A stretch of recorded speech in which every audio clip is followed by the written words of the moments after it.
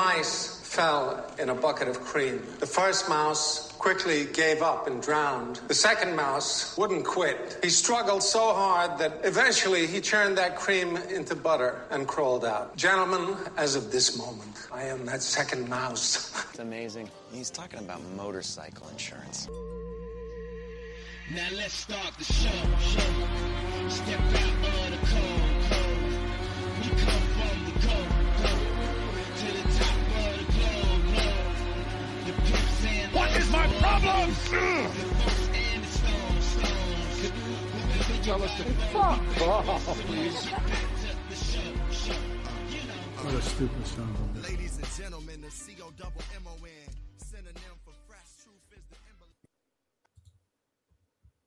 Yo, folks, welcome back to another episode of the Second Mouse Podcast. Fellas, how we doing tonight? Coping. Dandy. Yeah, so a lot of Giants trauma, and it's all very, very painful, and I'm so sorry to hear that for you. Commanders I don't know what you're talking about, Tom. I'm cooling right now. Is that what we were calling trauma these days? I mean, this is... All right, we don't have to get into it right away, but... I mean, we are going to spend probably like 30 minutes trauma dumping on this fucking season for the Giants. Might as well just throw you into the deep end right off of the door. My name is Rose, you're Jack, and I'm pushing you into the water as we speak. Oh, this water is chilly already. I'll never let go. Listen, I'm not going to ever root for someone to get injured. So obviously I'm upset like for Daniel. Are you? No. I mean, I don't ever root for injury ever. So like, I hope Daniel Jones is completely healthy and everything like that. I hope he recovers fine. Having said that, I think we talked about this a lot last year. That didn't we feel like the playoffs, the 9-7-1 season last year, the playoff win and everything like that, it felt great. But in the back of my mind, and I think in the back of your mind, we were both kind of like, fuck, now we're stuck with Daniel Jones. And like, he looked fine last year. He had a couple really good moments. He played really strongly in a lot of areas. And it's like, I love that for him. But like, at the end of the day, it's like, I still don't think he is a franchise quarterback. So it's like, we're now really kind of in a tough spot because it's like, if now we're kind of just stuck. And I didn't like, I also like the negotiations, knowing full well that he was going to get at least $30 million a year. I was begging for them to just fucking franchise tag him. And like, whatever, the deal was what it was. We're stuck with it. But it was just the perfect storm of shit, because I would have rather had this happen this past year, walk away with CJ Stroud and start over. And now we had that big bump year. Now it's a complete shit year. So it's just really a bad deviation from where we were. But I've talked about Caleb Williams. I've talked about Drake May. I look at those two guys and I say, either one of those guys has a extremely high ceiling, a much higher ceiling than Daniel Jones ever could have in his entire life, from a pure passing standpoint. So if we can walk away with one of those guys, I'm more than willing to lose every single game going forward. I don't care. I will say, Q, I don't think you all have a choice at this point, just given. No, they could easily go get Cam Newton right now and sign Cam Newton to an $8 million deal, or they could go out and get Colin Kaepernick or somebody else that could easily elevate this team. What did they do? They got Jacob Eason, Matt Barkley, and Tommy DeVito starting this Sunday.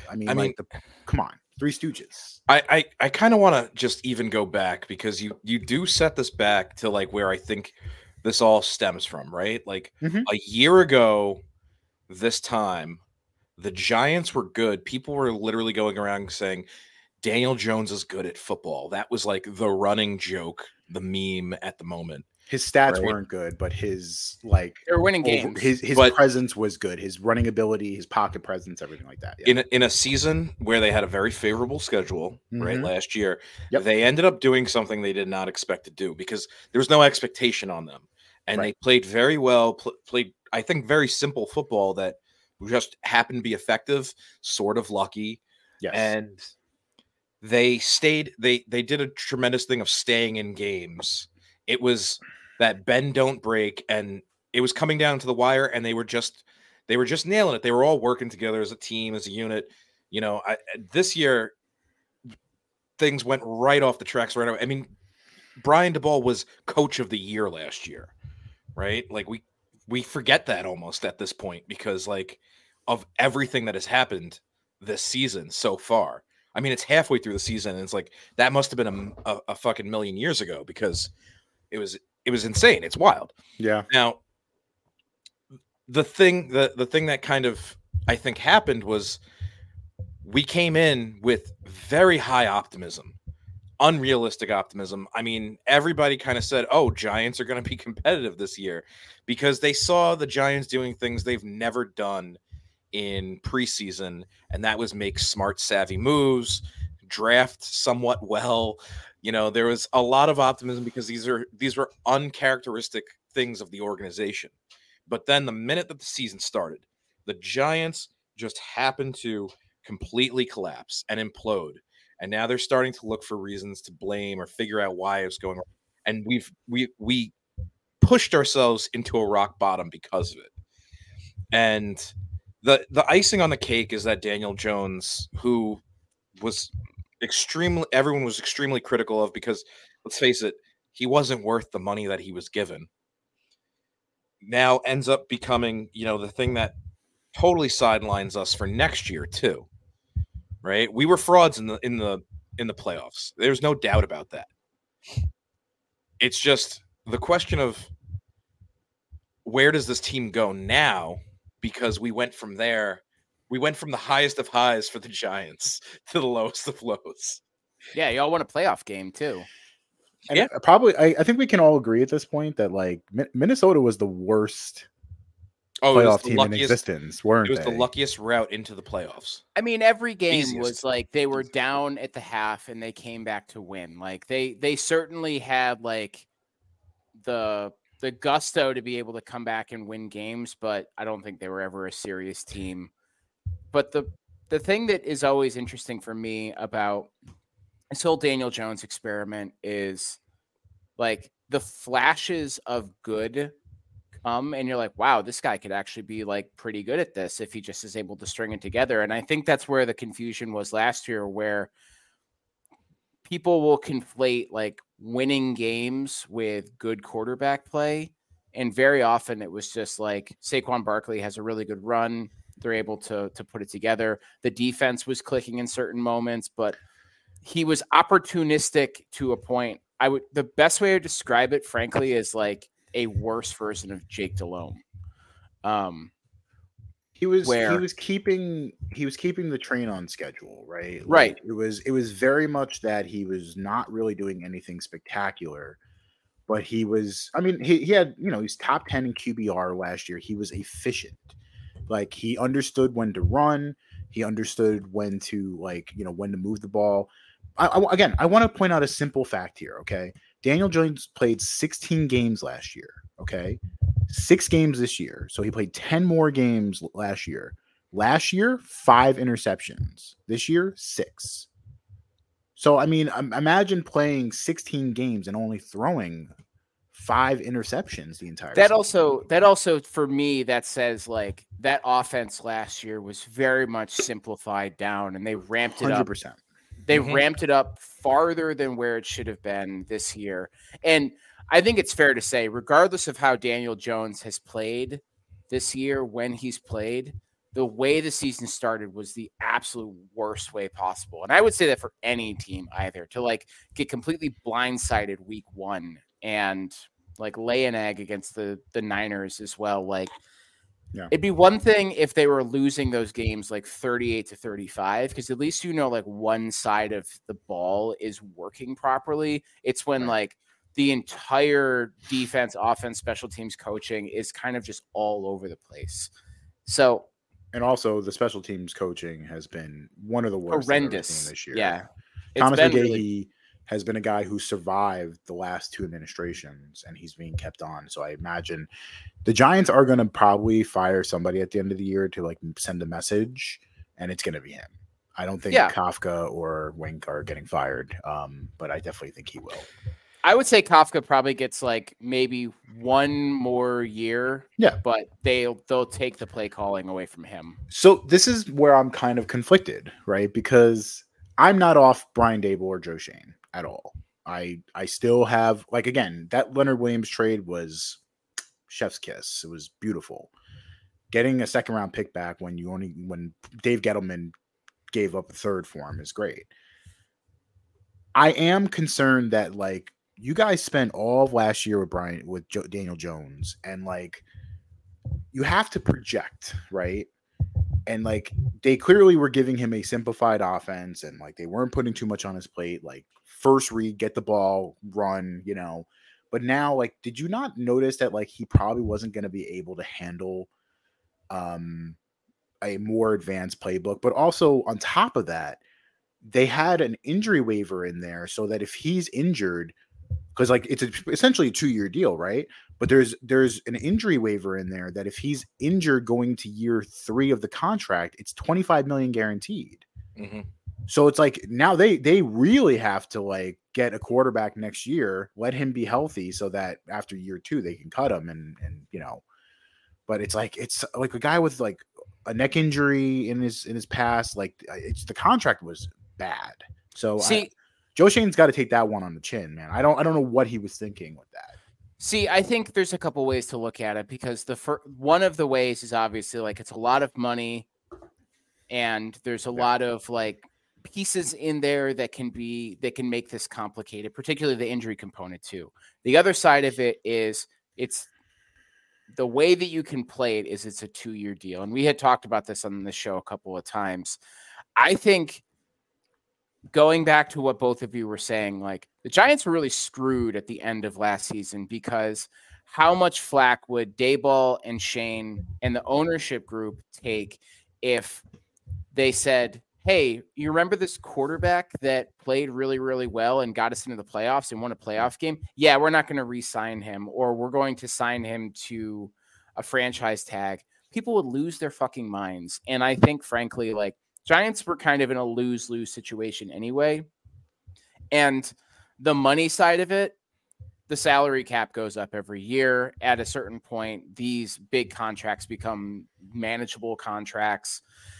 You're right. They're going to have to find another quarterback out there. Daniel Jones will have to be the backup next year. My thought is what they'll do is they will draft somebody this year, let Daniel Jones start next year, 3 or 4 games in. They're like, okay, see, this is definitely not working. We've given enough, like, we have the ability to go and find somebody else. But, you know, I think the frustrating part is, if I were a Giants fan, be like, how did we go from this guy who's got it figured out, and everyone has said is a really smart player, he can understand an offense like a Duke with David Cutcliffe. Now, like, you just look lost, my man. You are like completely dazed out there whenever you get behind the center.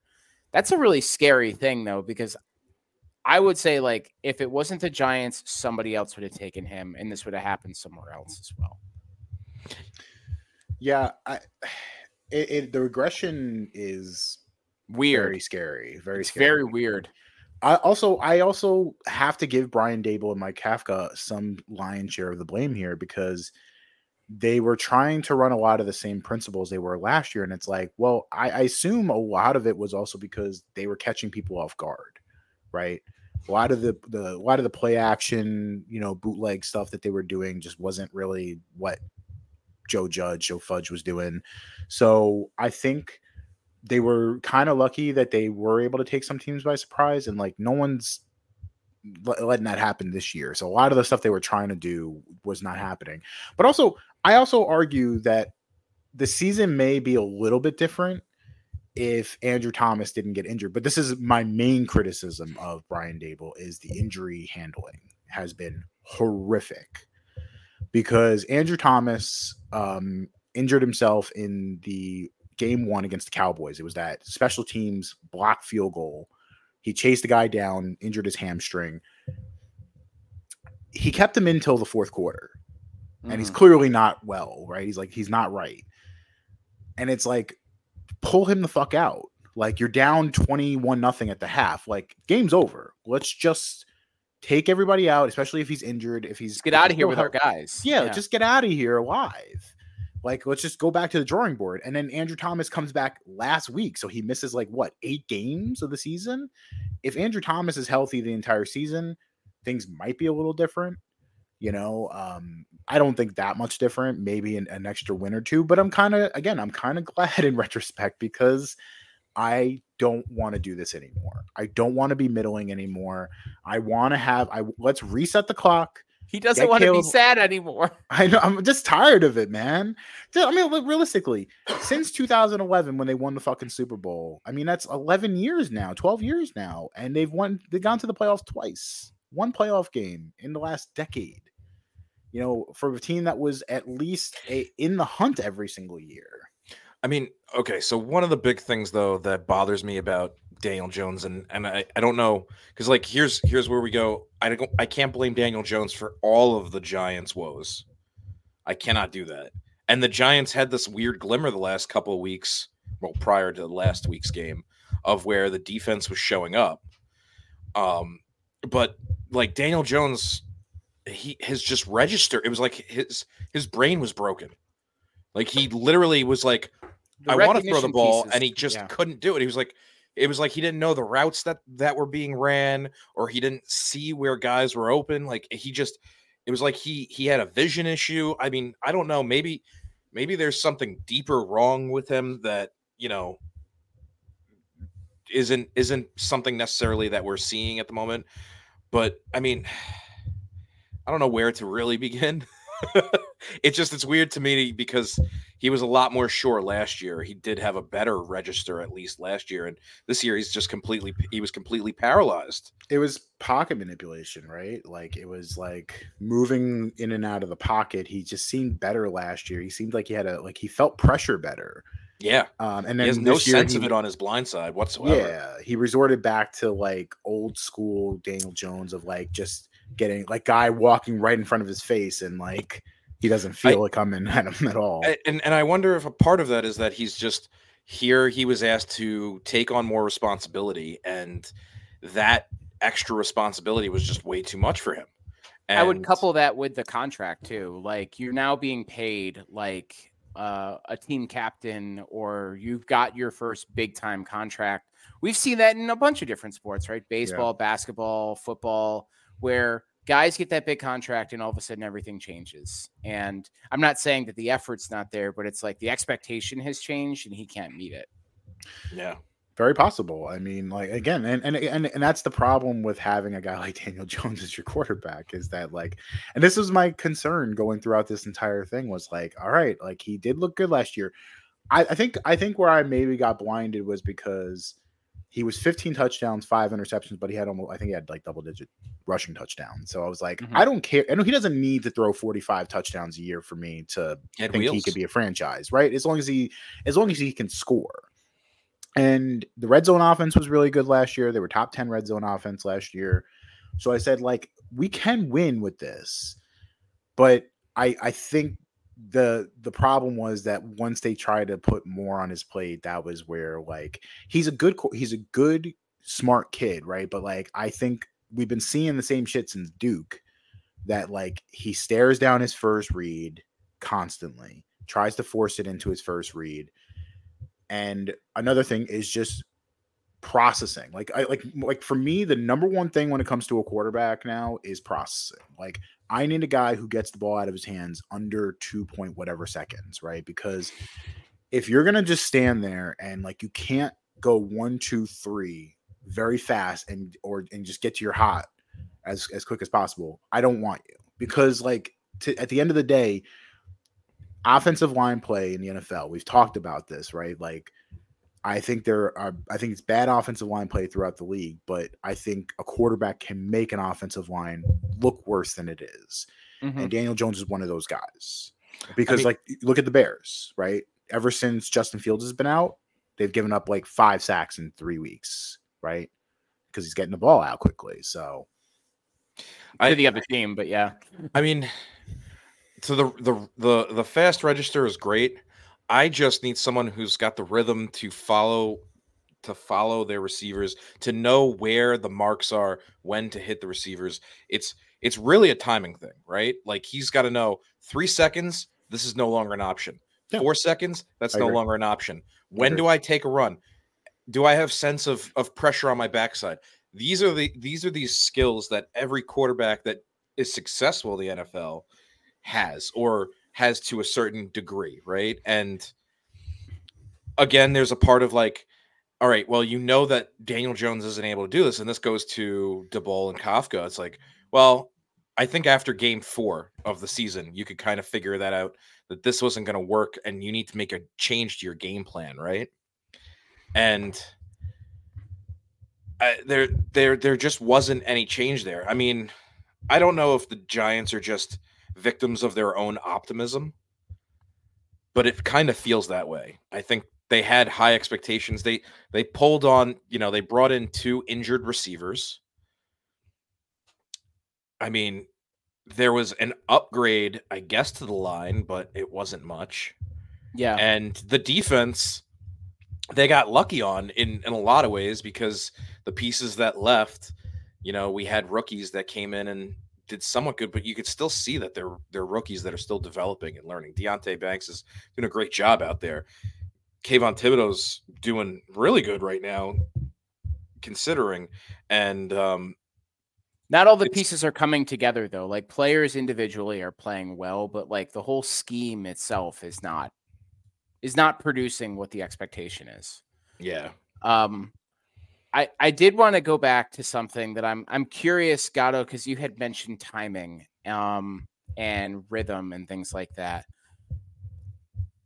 I'm wondering if Daniel Jones is throwing to receivers and not to landmarks on the field, because if you look at some of like the guys that we've talked about on this show, right? Like JT O'Sullivan, Kurt Benkert, guys like that, like those quarterbacks that like let you into the room where those decisions are made and those plays are developed. Like, they're always talking about like, what are the landmarks on the field? So, this big post route, it's, your objective is to end up like in the left hash mark of the end zone, or where the left post of the field goal.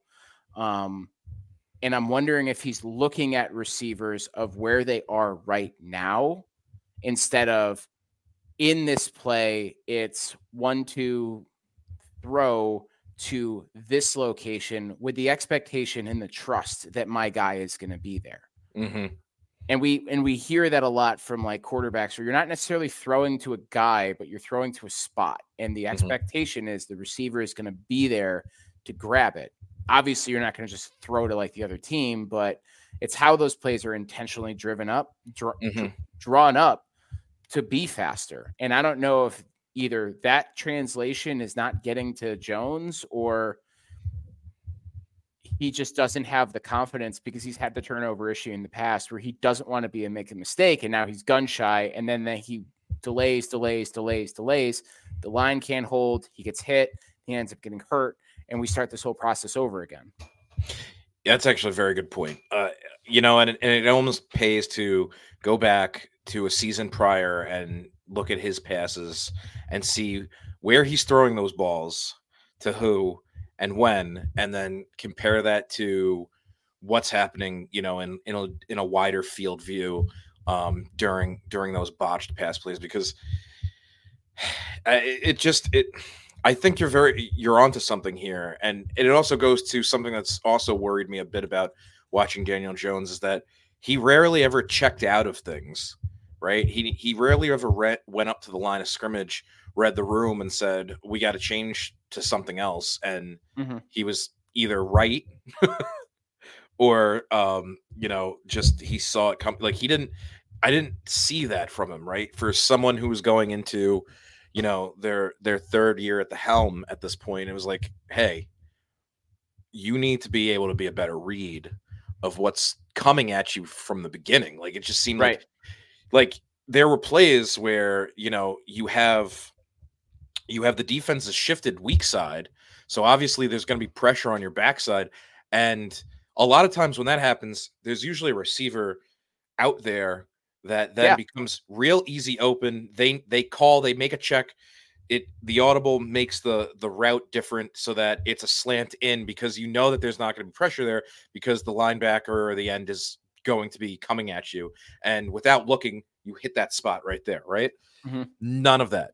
These kinds of things that you need a quarterback to be able to do just doesn't have. He might have been a gamer, right? He could have been a guy that like he seemed to get effective when he got his blood pumping, when he got running, when he was actually taking some hits downfield, right? It all of a sudden the adrenaline caught up with him, it slowed down his brain, and he was able to process things better, right?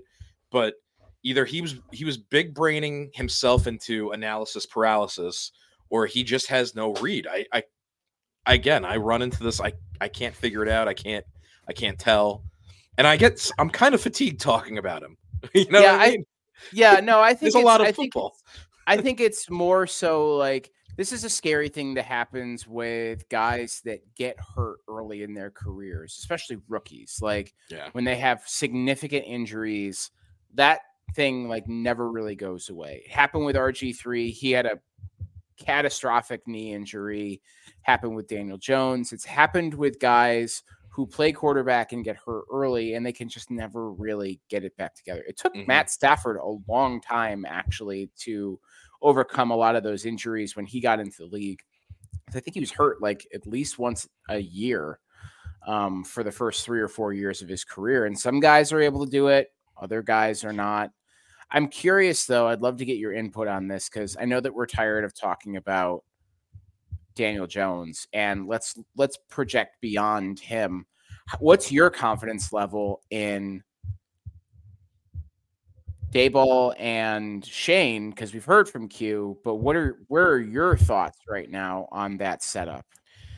So, I mean, what I'm seeing is that Shane he's a good deal maker. Obviously, he knows how to trade some pieces and make some magic work. I don't know how much of it is like hashing out the sins of the father, basically, and dealing with the Gettleman, like nuclear runoff that was from that the era. Chernobyl effect of Dave Gettleman. Yeah. It's the best way I've heard anybody ever put it. It's that nuclear fallout from his fucking toxic ooze. But he's going to be around for at least 75, 80 years. It's like, what's the half-life on a David Gettleman? A Kenny Galladay contract. But, there's like in weird ways, there is opportunity here, right? Because I've heard alternative views on this whole situation where it's like, look, it's not like he's not going to be on the Giants roster next year, right? So Daniel Jones, let's say we get a Drake May, a Caleb Williams. It might be an instant start. And like, it just becomes a strategy component of, if there's something tragic could happen to them that, he could come in and step in, and he's got to look at it this way. This is an opportunity to improve. Whatever his problems are, right? Whether it's reaction time, whether it's reading, whether it's learning playbooks, learning an NFL offense, or if it's something else, this is an opportunity to potentially show your next employer where you'll be. Because I think his era's on the way out, right? So like at least he can go somewhere if he shows that he can come back and improve, right? And I mean, yeah. Can I throw a scenario out? The Atlanta Falcons. They seem like a team. Sure. They seem like a team that you could maybe. Can I interest you in a Daniel Jones? You already got your Heineke. You got your guy from Cincinnati who you hate already. You had your Marcus Mariota. Have some Daniel Jones too. He loves crypto. The funny thing is, it's just like it's like having the exact same scenario for him, right? He ends up in the exact same place, like a good running back, a younger running back, but a good running back that like the game should be centered around. Coaches that are kind of all over the fucking place. A defense that basically just gives it all up. I mean, he would basically be back with the Giants again. He's not going to have an illustrious career, but he can at least get hired again if he works this offseason. I think he will be very much a guy who is a solid backup for years to come. I think he'll have like a nice 9, 10, 11-year career, but he is going to be a backup for somebody because he's got a big brain. And I think at the end of the day, I haven't heard anything shitty about him. And in a lot of cases, that's what it comes down to for backups. Like, hey, is this guy likable and does he know how to prepare for a game? Yeah. Okay. Well, then we're going to hang on to him. I will say, though, for the people that are saying like Dayball should go right now, I want to look at Kyle Shanahan's first 2 years in San Francisco as kind of like a good primer of how hanging on to a coach, hanging on to a GM will eventually lead you to success if you're confident in the guy that you have. Like, I don't remember the quarterback for the 2017 49ers. I don't think anybody else does either. They went 6-10. 2018, they went 4-12. I think that was the year they got Jimmy G, but he was hurt for most of that year. He didn't play a whole lot. It was like a lot of Nick Mullins and some other guy. But the year after that, they went 13-3. And I think what really means a lot to a team like that is like you're continuing to get your guys in. And I would imagine by year 3 of Brian Daboll, they'll be able to flush away some of those shitty contracts from the Dave Gettleman wars that you've all been fighting in. Q, you can check me on that one. But like the more guys you're able to get in with the same offensive and defensive philosophy, the more it's going to fit when you have that quarterback in there. I think at the end of the day, they're probably going to get Drake May. It's just like, what can you put around him to make sure that you don't have a Daniel Jones 2.0 where in his first season he's hurt? That's the thing, right? So the priorities change, right? We went from being a team that needed to get some pieces around a middling average quarterback to now we got to get a young, good quarterback. Let's not make the same mistakes and let's fix and improve. I think obviously offensive line has to be the first thing, right? And the youths, I mean, we got a great Z in slot with Hyatt and Wandale, in my opinion. You know, we just need an X. Paris Campbell was supposed to come in and be that X, and he just wasn't that guy. So I also, like I've kind of mentioned, like I think when it comes down to it, the idea that you have a quarterback who can kind of move around the pocket and manipulate the pocket, I think the offensive line, like with between Andrew Thomas, if Justin Pugh hangs on for another year at guard, the young center Schmitz, and you fill in the right guard, right tackle position. I mean, like I'm not as worried about the offensive line because, like, again, I think a lot of the issues with the offensive line, Daniel Jones just doesn't know where to go. Like, he doesn't know how to slide. I watched a video. It was a breakdown of Joe Burrow evading pressure and hitting Chase out in the flat. And it was just unbelievable how quick he is. And just like, again, a good quarterback can make up for a bad offensive line. And I will point out, because we were talking about and touching on this before, the Bengals are back. They're back in form. They're in the expected form I think they were, that we expected them to be at the beginning of this year. And it was really all about Burrow getting right. And look how long it took Burrow to get right from his calf injury, which was like a high ankle sprain, right? Calf injury, something like that. Yeah. And you know, it wasn't something that was keeping him out, but it was enough that it was severely impacting how much of an impact he could have. And you know, like that's the thing with these young quarterbacks though, is like they don't necessarily bounce back per se, right? Like where will like it feels like Justin Fields is like really hanging out, not ready to go. Like, did you hear that whole thing? He's doubtful from Eberflus. It was like he's doubtful, but he's probably out. But he might play, but it's 51%. Man, like, they don't fucking know. Like, what a shit show. I mean, I gotta stop you right there. Like, I'm not gonna sit here and listen to that Justin Fields slander by a completely incompetent team. Like, I think if you fucking break a finger on your throwing hand, like, it's gonna really impact everything that you do, and it's only gonna make you play worse. Like, that team is ran by stupid people, and they have been unserious for a very fucking long time. That's all. Like, watch your mouth. Watch your mouth. Nasty Knee put out Drake May can actually start winning games. Lost against Georgia Tech. Yeah, listen, I don't really care. Georgia Tech beat Miami too. Like, yeah, but I also don't really care too much about, when it comes down to like the idea of quarterbacks losing games. Like John Elway, I think won like maybe 5 or 6 games in his entire career at Stanford. Like, you look at traits. Traits are the most important thing to me. And when it comes to May, he's, 6'4", 230. He looks like Justin Herbert. He's got that like big angular frame. Looks like he can take a couple like decent size hits. And he's got a good arm, good ball placement, really quick release. Like, I don't really worry about Drake May. Like, even if he won 2-3 games. And also North Carolina lost a decent amount of talent last year. So I'm not too worried about it. The other thing is like the alternative Caleb Williams, they've lost a significant amount of games too, and he's played well. Like, his numbers this year compared to last year, they're pretty comparable. Yep. It's just like, again, we talk about college win-loss records are so inconsistent because so many of those guys are not actually going to play in the league. Right. And like, you just never know. Those games are wild.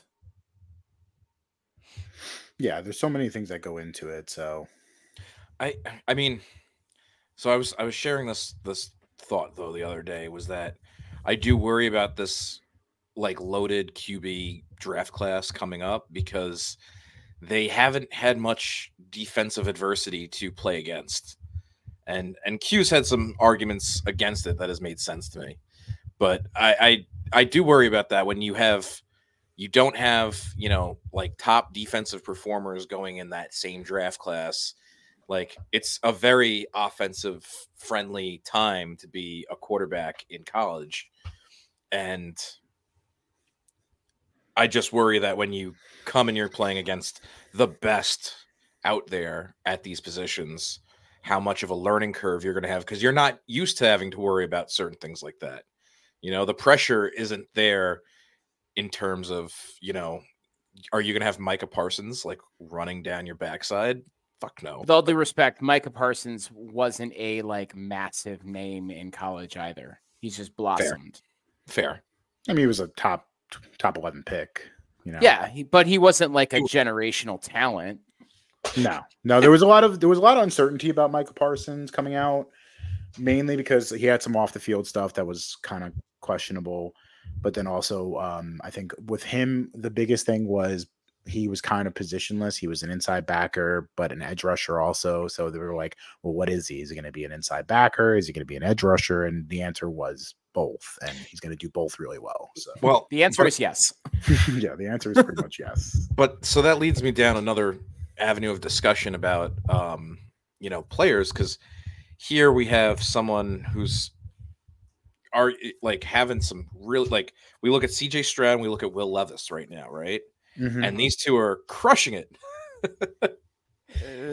Let's wait and see on Will Levis there. We're pumping the brakes. It's very. I think it's actually a very good start for Will Levis. I think. Yeah, but I would not put him in the same criteria as CJ Stroud. CJ Stroud threw 5. No, CJ Stroud's on his own fucking planet right now. Yeah. Considering though that Will Levis was not drafted high, right? He goes late second round. I think third round. I think it was third round. It's third round. And the reason I bring up CJ Stroud is because the reason he doesn't go number 1, right? And Bryce takes the number 1 is because of some stupid analytics test. Oh no, it was second round. I'm sorry, pick number 33. You're right. Yeah. I'm right for once. Get the fuck out. But it's kind of, like, I sometimes wonder, it's like, there are guys they spend their entire professional careers to just monitor the talent coming out of the out of college football, and sometimes I feel like they hype up certain individuals, or they sell them higher because they're more interesting, better stories, or that's why I just wonder, is there somebody else other than Drake May or Caleb Williams that should be in this discussion? Yeah. There's a couple of them. But I will say, though, I think to your point, Gatto, the reasons why CJ Stroud did not go first were very, very odd, and they came up like right at the end. It was that dumb like test that you were talking about too, but it was a marketing ploy for a new way of fucking deciding who's smart in football. Yeah, I mean, how does a guy for the entire like college football season, people are like, this guy can go number one in the draft, and he's probably the number one. He's got the size, he plays in a system that's like a pro system. And then all of a sudden, right at the end, the Panthers go with Bryce Young because there's this whole I also think too that CJ Stroud caught a lot of strays for just the way that Justin Fields was playing at the time, but also like, hey, look at all of the other Ohio State quarterbacks that have not done well. And they kind of like lumped that on him, when in reality, we're getting like rando reports from Carolina that they can't run certain play sets with Bryce Young because he's too small. Meanwhile, CJ Stroud is playing with a rookie coach with a bad fucking team that we all know was bad from last year, and they are balling out there. I mean, D'Amico Ryan's definitely coach of the year candidate in my book. 100%. And that team is essentially like the same as it was last year too. Yeah.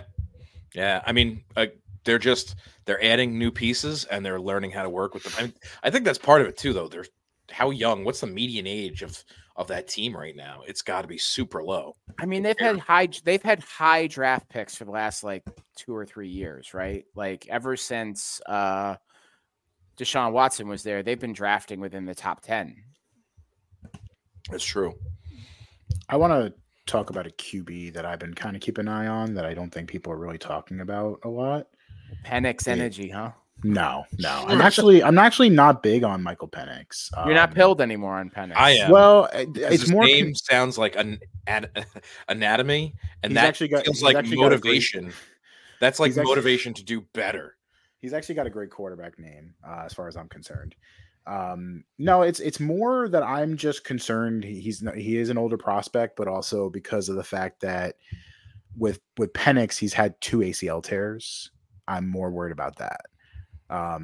There's a lot of quarterbacks that I'm kind of interested in this draft, but I would say the one that kind of really intrigues me and that really no one's talking about is Jackson Dart. He's a QB for Ole Miss. This is his 3rd year, and he's currently 12th in college football in QBR. He's got 16 touchdowns to 4 interceptions. He had 11 interceptions last year. His completion percentage has gone up about 2-3 points every single year. His average has gone up from 7.1 to 10 points. And I watch him, he's got a fucking cannon of an arm. Plays in the SEC. He's one of the younger prospects in this draft. He's going to be 21 by the time the draft starts. I think he was a 4-star recruit coming out. He went to USC to start. He went to USC to start, right? Yeah. So I'm just surprised that he's just not getting a lot of publicity, and I think because of the fact that he's a junior, a lot of people are not really talking about him because like there's no guarantee he's going to come out. But I'm just a little surprised. I know it's 7 games. He's got 13 passing touchdowns. He's it's averaging a little less than 2 touchdowns per game, but like the eye test. I've watched enough of Jackson to kind of be intrigued by his abilities. And obviously once Caleb Williams went to USC, he was like, I'm getting the fuck out of here because I'm never going to play.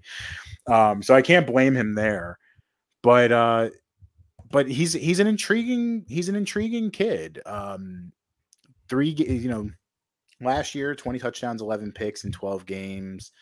but he's got a rushing element. He's got 6 rushing touchdowns this year. So he's just a guy that I'm kind of keeping an eye on, that I think if he does declare, I think he's going to be one of those guys that kind of starts going from like a day 3 pick to like maybe an early day 2 pick potentially. So yeah, I think like they have slept on him for a long time for a number of reasons. One, I don't think playing at Ole Miss does him a ton of favors, just because playing in the SEC South though. Right. But like, if you were to look at all of those SEC schools, like Ole Miss does not have the same name recognition as like a LSU and Alabama. Very true. Very so I'm looking at an article from July of this year where they do a preseason ranking of the SEC quarterbacks. KJ Jefferson, Arkansas; Jaden Daniels, LSU; Devin Leary, Kentucky; Joe Milton, Tennessee; Spencer Rattler, South Carolina; Carson Beck, Georgia; Will Rogers, Mississippi State; Jackson Dart, 8. Surprising. So a lot of people were sleeping on him, but they also have Jalen Milroe at 10 here too. But yeah, I think it's important to note that because was last year his first year at Ole Miss, or was that his second year? Last year was his first year. So I would look at it in the same way as like the kind of growth that happened with Joe Burrow at LSU. He started 1 year, it was kind of meh. Year 2, playing in that system, getting more acclimated to the conference itself, you really start to see these guys flourish. I agree with you. Like, also too, fantastic quarterback name from NFL Blitz, the league. Jackson with an X in it. Like, come on. And Dart. He's throwing. You almost have to have a fucking strong arm to have a name like that. Fucking darts out there, man. Yeah, I mean, I think he's an intriguing prospect. And there's no question of like the quality of talent that he's had to play against too. Yeah, SEC some South, of these other guys. Tough division to play in, especially because like you are right, Ole Miss does not really get a ton of like, for an SEC school, it doesn't get a ton of the buzz. So like, you know, for him to be able to play as well as he does, he's just the guy I'm keeping an eye on, because like as of right now, like if we talk about like the big board, you got Caleb, you got Drake May, I think Penix, McCarthy. I'm not going to count Shadir Sanders only because I don't like Deion's been pretty adamant he's not coming out this year, so I'm not even going to really consider him. Yeah, you got Bo Nix, Quinn Ewers, Jaden Daniels, and then like Cam Ward, right? So like you got a couple other guys in there too, but there's nobody with the same kind of riz and gusto that you're looking for. I think I prefer him over Quinn Ewers. And Cam Ward. Definitely, Bo Nix. I don't know. I feel like Bo Nix is going to be one of those guys who's going to be a lot better in the league. But it's going to be, he has to end up in the right place. You know, do you think he's like he needs a year or two just with the clipboard, or is it? I think year 1, if you put him in a system where he can just kind of use his legs, and then, you know, after a while, just kind of get him going. I think he's going to be a good player. Oh, so nowhere currently in the NFL. No, he'll be fine. I would be curious to see him like end up on a 49ers or it's an interesting or a Miami Dolphins type team. Seahawks, yeah. I mean, I think they would take a chance on him. I mean, he's definitely a product up there too. They know about him. Pete Carroll actually would be a good fit for him, because what he was able to do for Russell Wilson's career, I think he would be able to mirror that very successfully for Bo Nix. Yeah, and Bo Nix was very up and down at Auburn, and it's not until he's gotten to Oregon that he's really been able to figure it out. To me, that's just Auburn, though. You know, that's true. I mean, there's only been one person that's really been able to figure it out, and he was there for a year. Yeah, to me that's just Auburn. Like, they're just a weird SEC team that like continually gets pretty good talent and then just doesn't know what to do with them. So,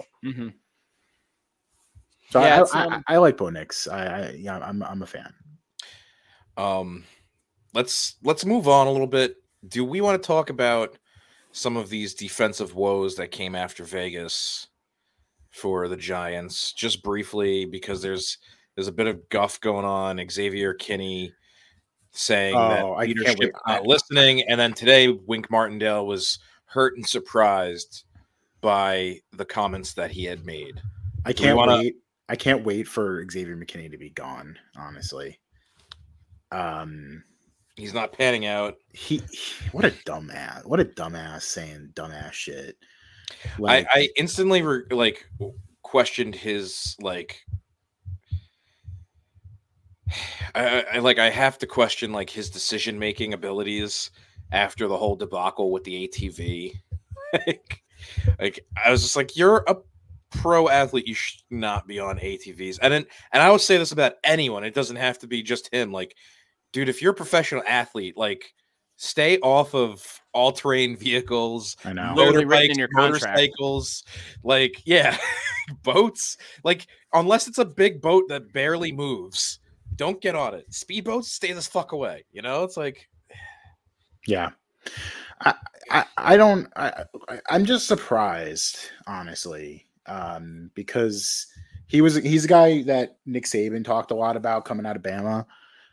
He was a first round pick talent who kind of went late, and there's a great, I don't know if I sent it to you guys. Did you guys see that literal lackadaisical move by him?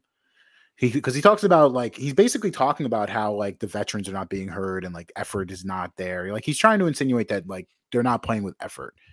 And you see Xavier McKinney, and it was on I think it was on the Jacoby Myers touchdown. Mm-hmm. He's literally jogging, and then he's literally right there. He can stop Myers from scoring a touchdown if he just hits him, right? Knock him out of bounds and whatever. It's at the 1, but who cares, right? Stop the touchdown. And he just lets him walk in. It was one of the worst things I've ever seen. He's checked out and, complaining about the veterans not being heard. Andrew Thomas was very quick to say, I'm not sure what he's talking about, because, pretty much at this point we're doing everything we can.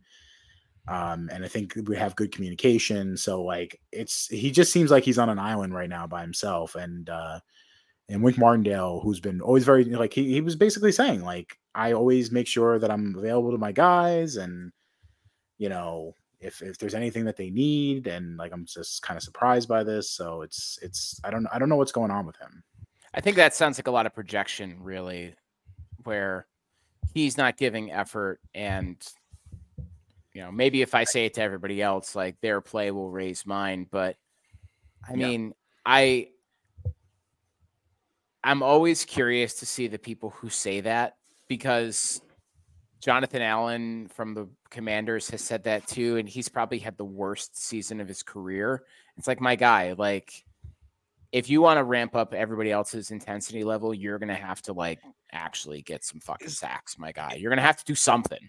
Is it really that, or is it a attempt at self-preservation? Things aren't working here, but I'm not really working here. Let me point some fingers or something. Is it to put up some smoke signals so maybe you don't look at me as hard? I'm telling you there's something wrong, therefore it can't be me. Because let's face it, Q, he's not making the roster next year. Well, I think he's also kind of probably bummed about not getting a contract. He was going into the last year of his deal, so I think he clearly probably wanted a contract. But is there just the one thing I do worry is there's a bit of a mood with Leonard Williams being traded away, which from a business sense was absolutely made sense. And they should all understand that was in the best interests of the team and the organization. But Dexter Lawrence has, he seems pretty upset about it. That's his best bud. I'm not really worried about the residual effects of that, because in all honesty, it especially because Leonard Williams talked about the classiness of it, and that he pretty much was allowed to pretty much I think they gave him an ability to say no. Choose. Yeah. Oh, yeah. Well, he they pretty much, they brought up the idea of Seattle, and then pretty much he was just hey, if you don't want to go, you don't have to. We will hold on to you. And they gave him a choice, and he wanted to go. So, and I understand why he wanted to go play on a winning team.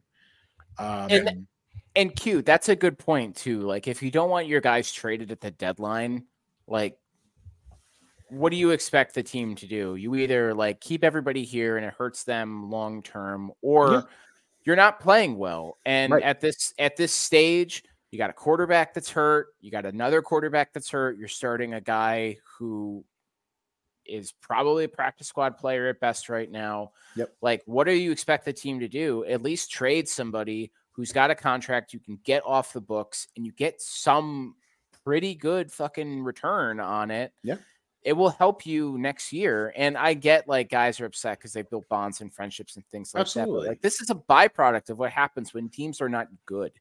Yeah, that's exactly. I think that's exactly on the nose. It's like it's not basic. Like, we're not trading away Leonard Williams as like a punishment. It's like it's literally saying like, hey, we're not there, and you're a free agent at the end of the year anyway. So like, let's just get you be realistic about this. Let's get you where you want to go, and let's see if we can maybe get you in a spot where you end up winning some games and maybe get to play in the playoffs. And it was very much a good thing. So like, I don't understand the negativity towards that. Like, and again, like, because it was handled in such a classy manner, I think like it's a sign of the organization and how well structured they are at the moment, that like, even when guys are exiting the door, they're not saying like, how many times did we hear from Dave Gettleman, like D'Angelo Williams, if you remember, like all those guys, Steve Smith, trashing him, saying that he's a piece of shit and that he lied to me. And he told like, I wanted to stay, and he basically just kicked me out the fucking door. And like, how many times did we hear that? And now we're hearing like classiness, and like everyone's like, yeah, he's been, it was really well done, and it was done first class, and like that shit matters, because when like the tide does turn, and if the team does start playing well, guess who's going to want to go there? Everyone, because they're like, they handle things classy. So yeah, it definitely seems like that is a way to win a locker room, unlike the guy that Nasty Nate here is mentioning. And I love Mike McDaniel. I really do. I love Mike McDaniel.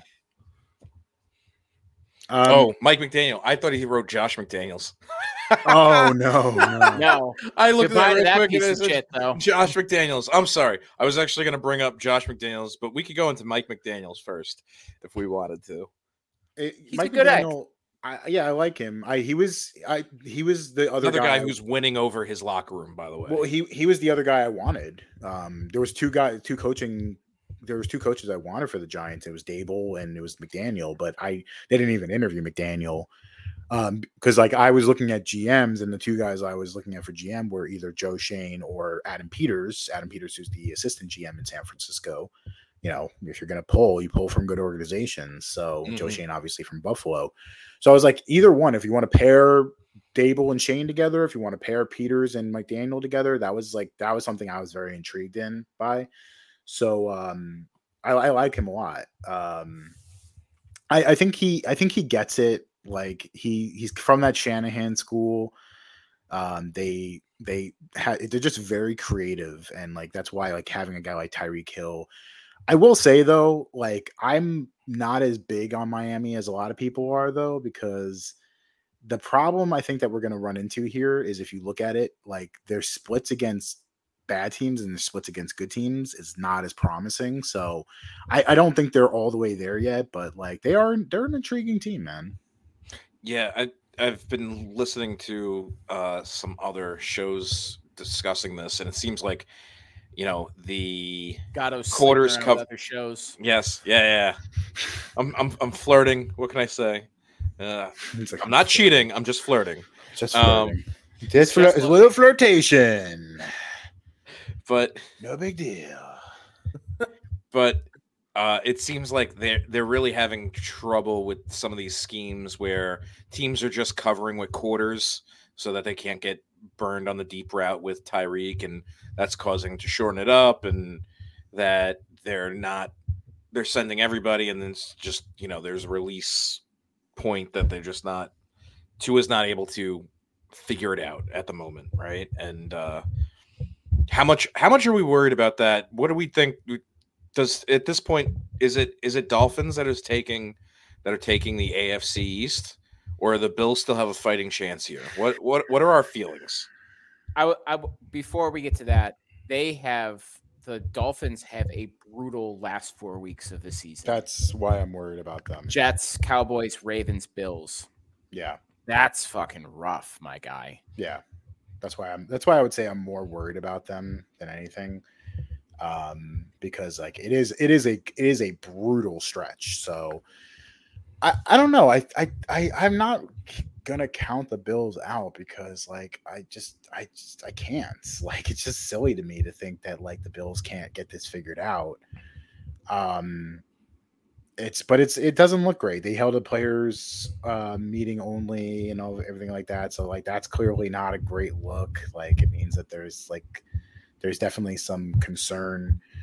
I don't know. I don't think. I think when push comes to shove, I still think I'm gonna give it to Buffalo just because I think their talent level is just a little bit higher. But they've been there before too. Yeah, but like I think Miami makes it to the playoffs. I don't think they're gonna be out of it or anything. So yeah, the Bills are so fickle for me. Like I know last year we were really high on them. I feel like this is just a very different team than in years past, right? Like, yeah. And I think if that's one thing to show, like you should keep Daboll as the coach of the Giants, is look how far that team, the Bills, have fallen off since he's left, and how discombobulated and lost they look on offense, and how this is going to sound kind of strong, but how undisciplined Josh Allen has played over the last couple of weeks and last year and a half or so. Like he's kind of regressed back into that guy that's just like YOLOing balls all over the field. And it works when it works, but it definitely doesn't when it doesn't. And so I would imagine like if the Bills continue to struggle this year and they don't perform well in the playoffs, I could see their offensive coordinator getting the axe because there's something about it that's just it's not congruent there. Is it the offense or is it the defense? I feel like the defense is struggling too, though. Defensively, like, more than even offensively. Well, I mean, this team has been together for like a pretty long time, right? But I mean, you also got guys like Jordan Poyer, Micah Hyde, like they've been around for a while. And I mean, they lost, who was their cornerback that they lost? Can't remember his name. Down for the year with an injury. What team is this? Bills. Oh, Tre'Davious White. Yeah, so he's out. I'm looking at their stuff. I mean, they picked up Rasul Douglas. Rasul Douglas. Cool.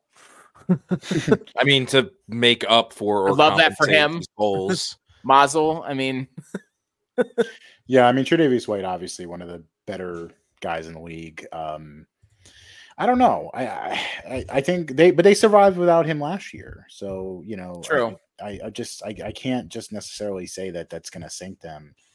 But yeah, it's not a great look. I don't know. It's just really, really tough. What happened? They lost Damian Harris too.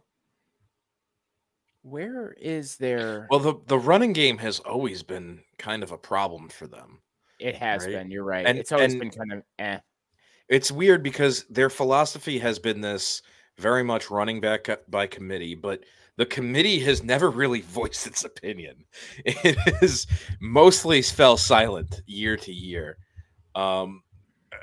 Is it time that they just step away from that type of philosophy for the run game? I mean, I get it. Like, the run is not sexy.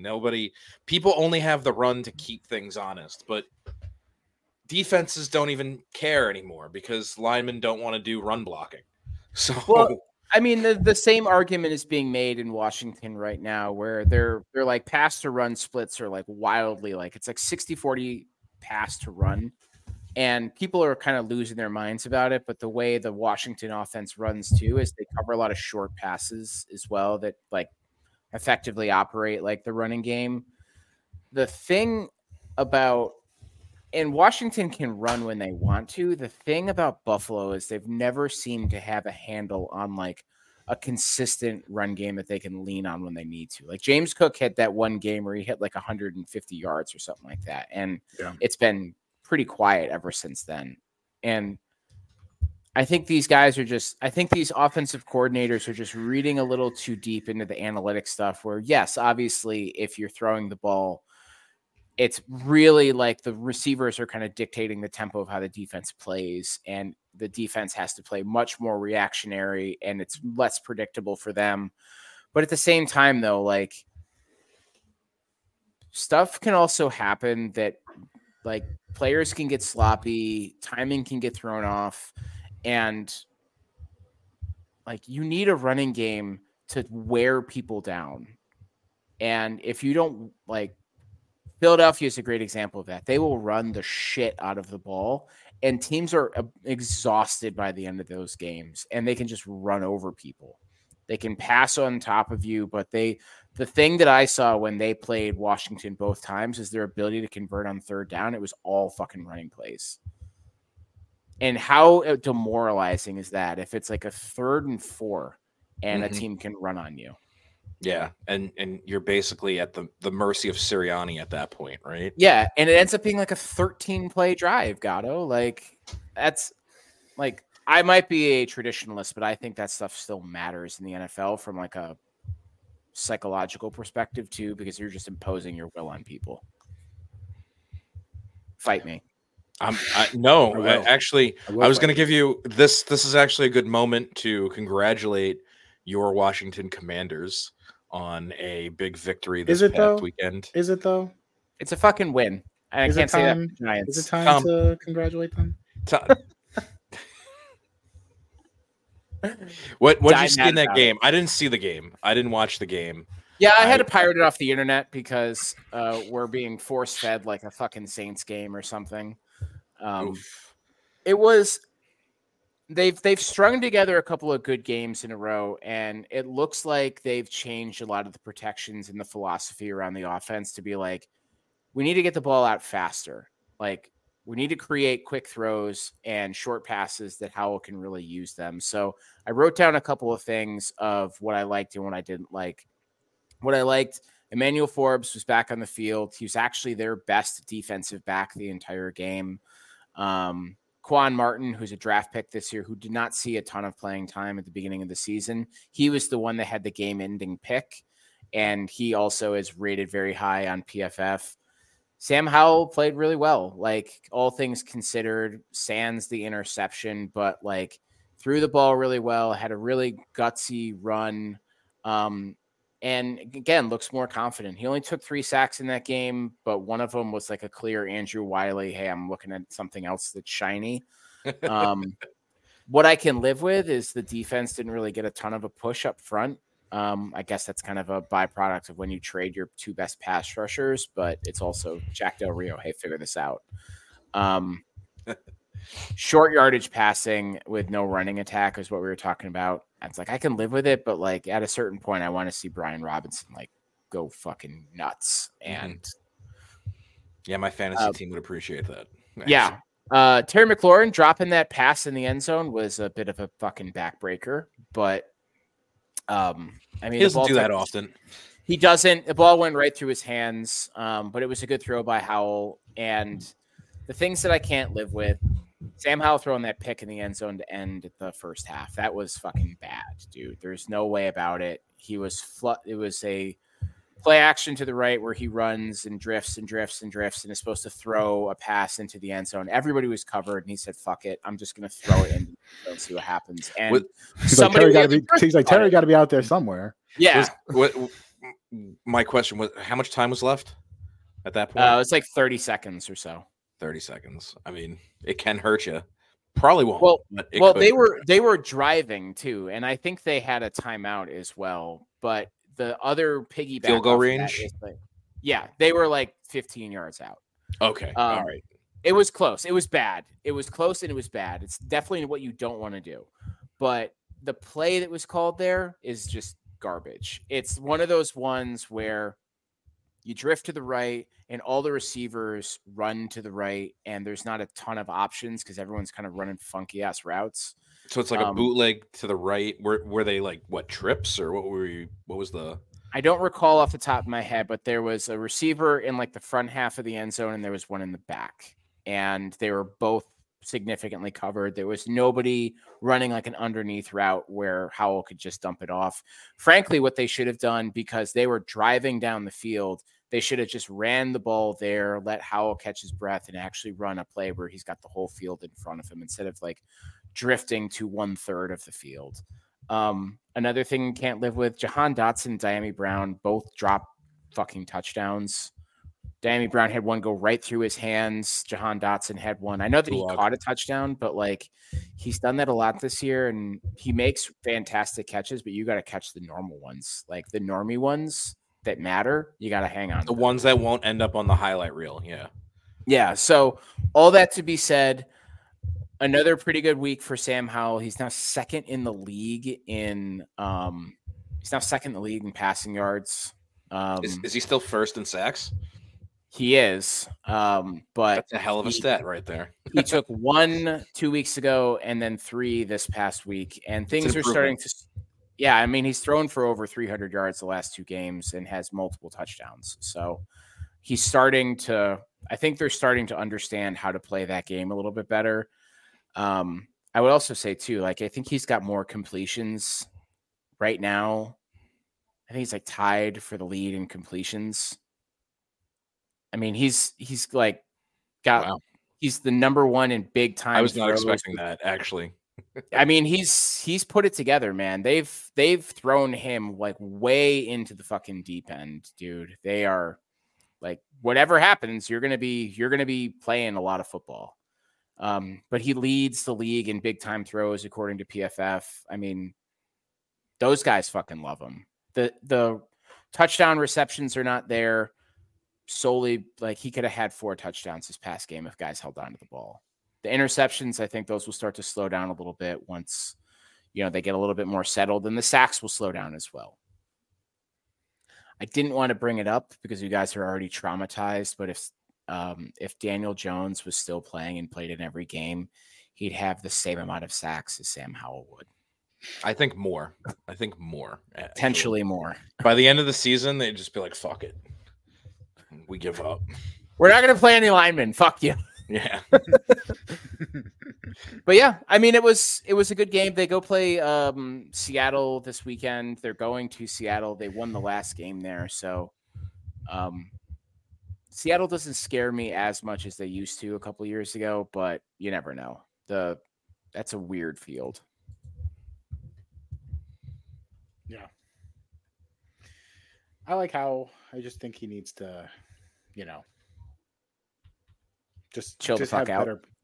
Well, I mean, again, it's like it's just protect himself. That's all it is. Like, because I do like him. I like everything about his game. I just think that he just needs to protect himself a little bit better. Yeah, I think but I will say, Q, I think they are onto something right now where they've completely changed the way that they're running their passing attack. Like, if you watch the early games, it was very much everybody runs straight down the field. Now it's like slots and slants and like bubble screens and stuff like that. They're doing more stuff. His passing accuracy has increased too, just because of that. I mean, it's easier to make those throws, but they've also switched 2 guys on the offensive line. Tyler Larson is now the center, and Chris Paul is the left guard. So CP3, a little bit bigger of a guy. But Nick Gates is no longer starting, and Sadiq Charles is out of the lineup too. Probably for a good reason. Yeah, because they were booty cheeks. Nick Gates has a lot of enthusiasm, but Jesus fuck, he's bad. Yeah. I love Nick Gates, and obviously soft spot for him. Yeah, I'd love him if he was my neighbor. It'd be fantastic. I don't necessarily want him to protect me against a Jalen Carter of the world. But yeah, I saw it last year. I was like, he just doesn't look like he's really like the same guy he was. So yeah, no. Yeah, I like you, but you're just not good at this. Not Speaking built for of that people anymore, bud. that are not good at this, goodbye, Josh McDaniels. Rest in pieces, Joshua. They God. fucking hated him there, dude. It was wild. The stories that are coming out right now. Oh my God. Did you hear that one from where they had like a players only meeting where they let the players say they let the players speak their mind, and it was really, really pointed at McDaniels. And Antonio Pierce got up and he's like, "Hey, man, we need to like put all this shit behind us, and like we're not the Patriots, and like they did things their certain way, and like as the Giants, like we wanted to be in every single game. We approach things a little bit differently." And he made a comment about the Patriots, right? And then after that meeting, McDaniels comes up to Antonio Pierce. He's like, "Don't ever talk about the Patriots that way again." It's like, calm the fuck down, my guy. I mean, that story has not been confirmed, but yeah, I imagine like they really, like, you are right though, they fucking hated him. Yeah, because cigars, like the minute they heard the news, bro, like imagine smoking celebratory cigars. The fact that you just beat Tommy DeVito, the Tommy DeVito run Giants, and like you're smoking fucking stoves after that. Really hilarious shit. Did you all hear that they wouldn't allow the practice players on the sideline for the Raiders? I did. Yeah. The team? That's weird to me too, though, because there's only like what, 9 of them? Yeah, and it was something. It was a smart move by Antonio Pierce to allow them to be on the sideline, because like it just didn't make sense otherwise not having them. And just I don't know. It just feels like a McDaniels thing. It feels like he's just being a Patriots guy, you know, who's like, you know, just like that old guard is dying, man. Yeah, it's just silly. It's really silly stuff, man. Really, really silly stuff. And I don't know why you'd want to like replicate something like that, because the players that played for New England, they've said like, hey, I mean, you go to New England and it's a very different experience there. It's not really fun, but you know, winning is fun. Winning is a good feeling. Winning is a lot of fun. But winters in New England isn't fun. Who would have thought? But I mean, like, if you do that somewhere else where you're not winning, it's just a shitty work environment. Yeah. I'm wondering though, are we going to see Chandler Jones again? Do you think he'll come back? No. He's like, I hope he's okay, because he does not look okay. I don't know if you've seen some of the videos of him on Instagram. The one video of where he's showing a dog on the screen and he goes, "This is Larry Fitzgerald. Larry Fitzgerald's spirit is caught in my dog." Say hi to Larry, everyone. Like him crying about Aaron Hernandez was killed by the government. He's not doing well. So I just hope I just hope he's okay. Yeah, his goose might be cooked. Yeah, he doesn't look well. He doesn't look like a well individual. So no, I don't think he'll be coming back. It's a shame, man. I really liked him. He's a good player. Really good player. Yeah. Damn. All right, Gatto. What else you got? I mean, I guess we could get into either some picks for this upcoming week. Let's do a little preview like we like to do, a little rundown, if you may. Let's start with tonight's Chicago Bears, Carolina Panthers. Bears are 3.5. I'll take the Bears. I'm taking the Bears. I'm hoping Panthers, because I picked up their defense against the kid from the Colorado School of Mines. Yeah, I mean, I don't think the Panthers look lifeless. As a Giants fan, kind of screwed either way in this matchup. I'm rooting for the Panthers, but they're just not there yet. Yeah. The funniest thing about this is that Fox Sports has a prediction of 26-21 Bears Panthers. Like if there's 21 points scored for the entire game, I would be shocked. It's very ambitious of them. Although I think Dante Foreman, so by the way, Khalil Herbert is out, and I just picked up Dante Foreman, and I'm starting him in 2 leagues because he's going to eat. Yeah, I tried to trade Khalil Herbert to Paul, and he I said saw no. that. Nice attempt. Yeah, Well, he sent me some. For what? For what, Zeke? No, I mean he sent me some garbage the other day, so I'm like, I'm gonna do the same thing to him, and now he's all jammed up in our text message group. If I'm picking a player to go off, I think it's going to be. I think Foreman's going to eat tonight. Carolina defense 31st, I think, or 32nd in rushing. Pretty much every rushing defense category possible. So this is a smash matchup type situation. So Foreman kind of been up and down the last few weeks, pretty efficient, but like from a fantasy perspective, not putting up huge numbers. But like this could be a Vegas situation, I think. So I think he's going to put up numbers this week. Yeah, that game starts in like 2 minutes, right? Yes, it does. Yep. By the time you hear this, we'll probably have a result on it. I'm just gonna watch hockey because that's way more fucking interesting than this game.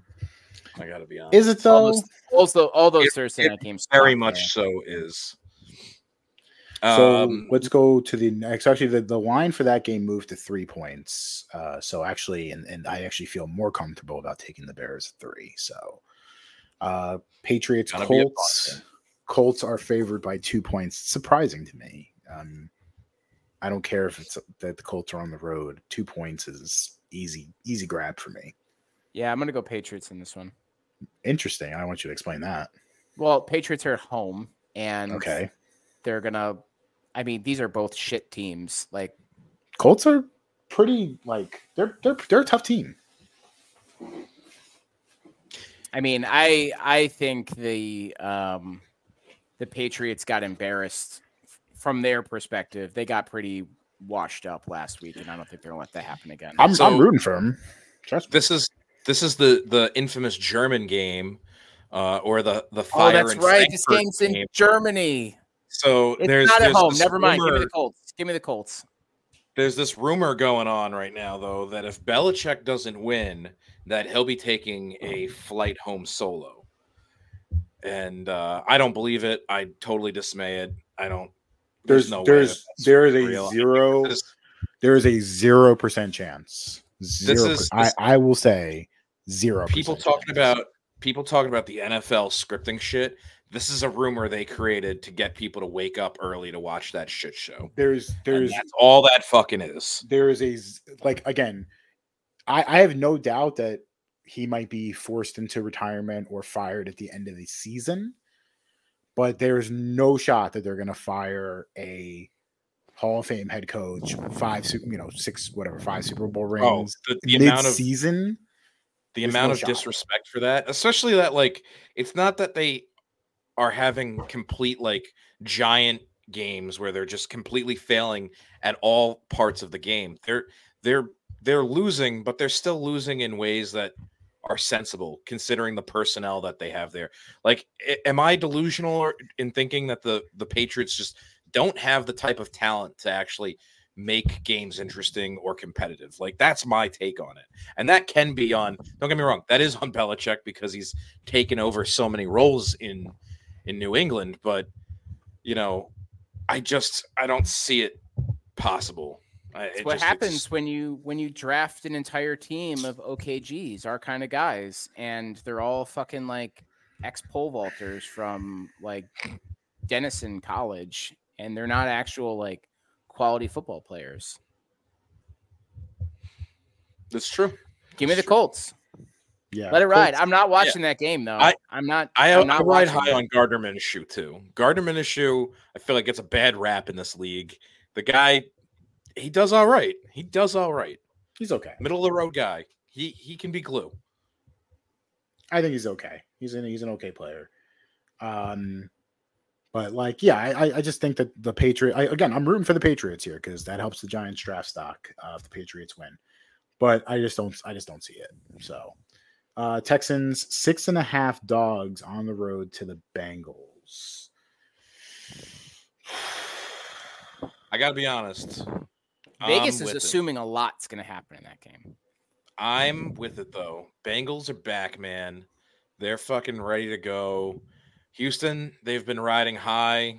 They're a much better team than they have been in the past, but they're still in that rebuilding phase. They're not there yet. By No the one way, expected them to be there. 46 and a half. Give me Oh, I'm sorry. Go ahead, Gatto. No, give me that 6.5 spread. It's fine. Joe Burrow's got an extra touchdown in there for him. He's got a lot in that bag. So 46 and a half is the over under, and it's literally the second highest of the week behind the Chargers and the Lions. So they do expect it to be a high scoring event. It's funny because Fox Sports is calling it 22-20 Bengals. Yeah, see, that's the thing is I don't think this is going to be a touchdown game for the Bengals, and especially because T. Higgins hurt himself in practice. He's probably not playing. Jamar Chase is kind of on the mend. The back. Yeah, he hurt his back last week. I still probably think the Bengals win this game, but do they win it by 6.5, 7 points? I don't think so. I'll take the Texans with the points. No, I'm still holding it down.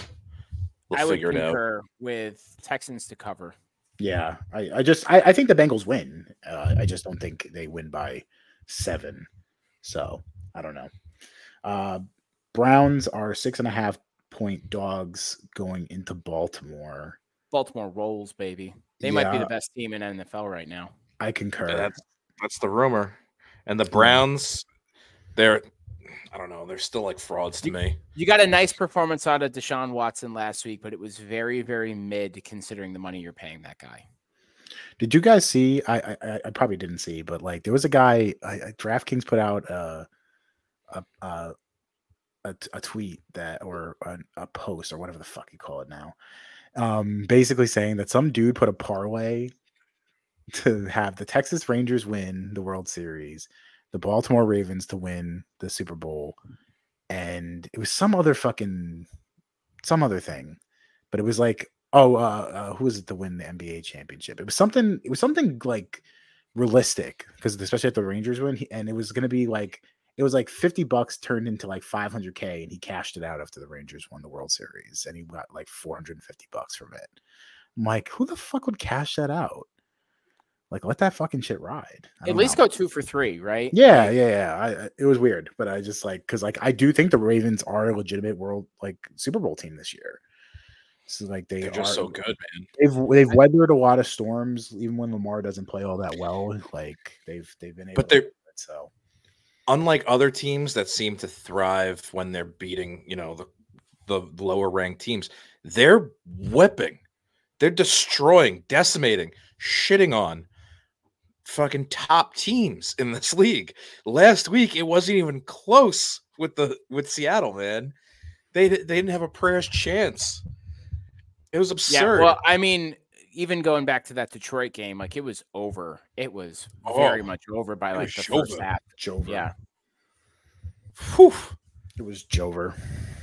I mean, I think that offense is starting, like that Todd Monken offense is really starting to round into form now. So they're beating that ass. I agree. Niners, Jags. Jags are 3-point dogs at home. I'm going to be a piece of shit, and I'm going to go Jags. You are a piece of shit.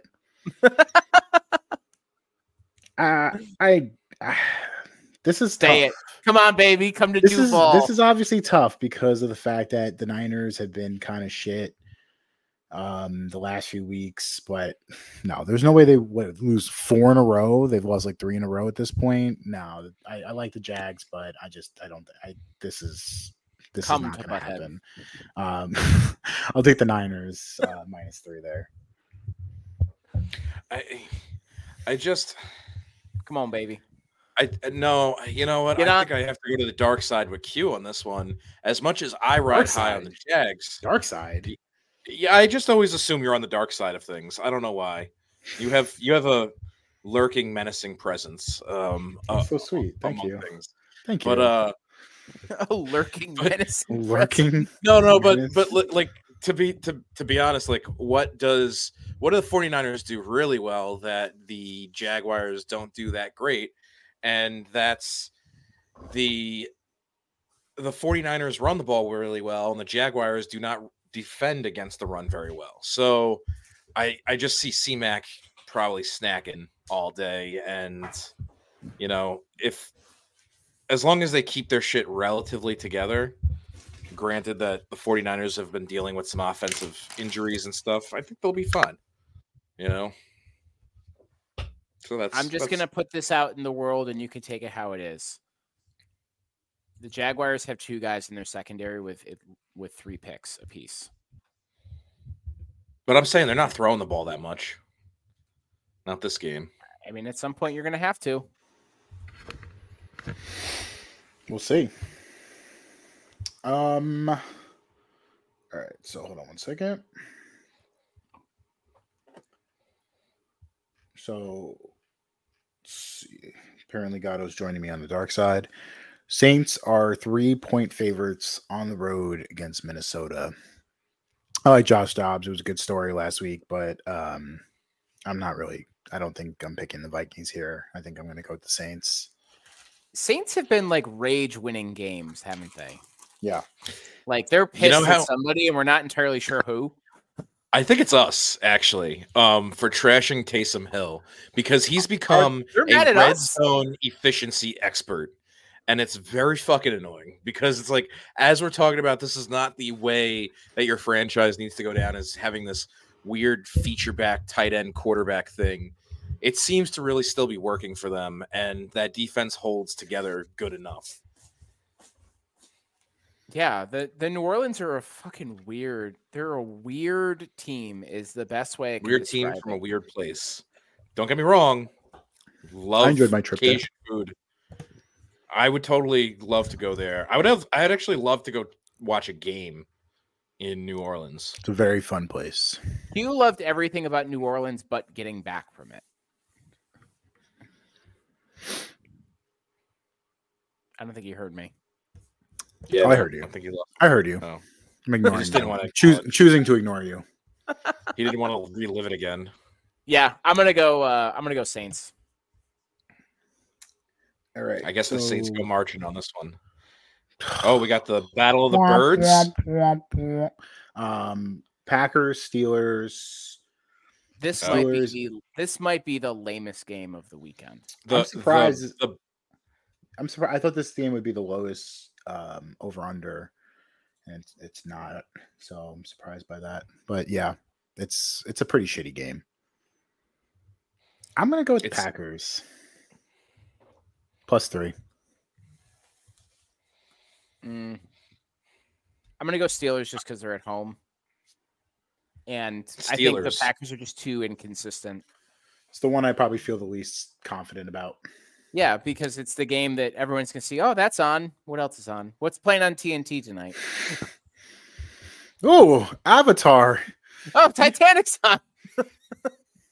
Why is it? We both went James Cameron there. Yeah, that's weird. Why do we both go James Cameron? Those are 2 movies that one will be on Sunday on fucking TNT or TBS. That's just like, oh, this is on, and then you just end up staying on that channel. Is that their new tagline? Oh, this is on. Hey, you're gonna watch it anyway. Yeah, we have these. We have a market of very long movies that we play on the weekend during like major sporting events. I think it's got to be Steelers, though, because they just, despite all reasons not to win, they still win. It's like they prevail in spite of themselves.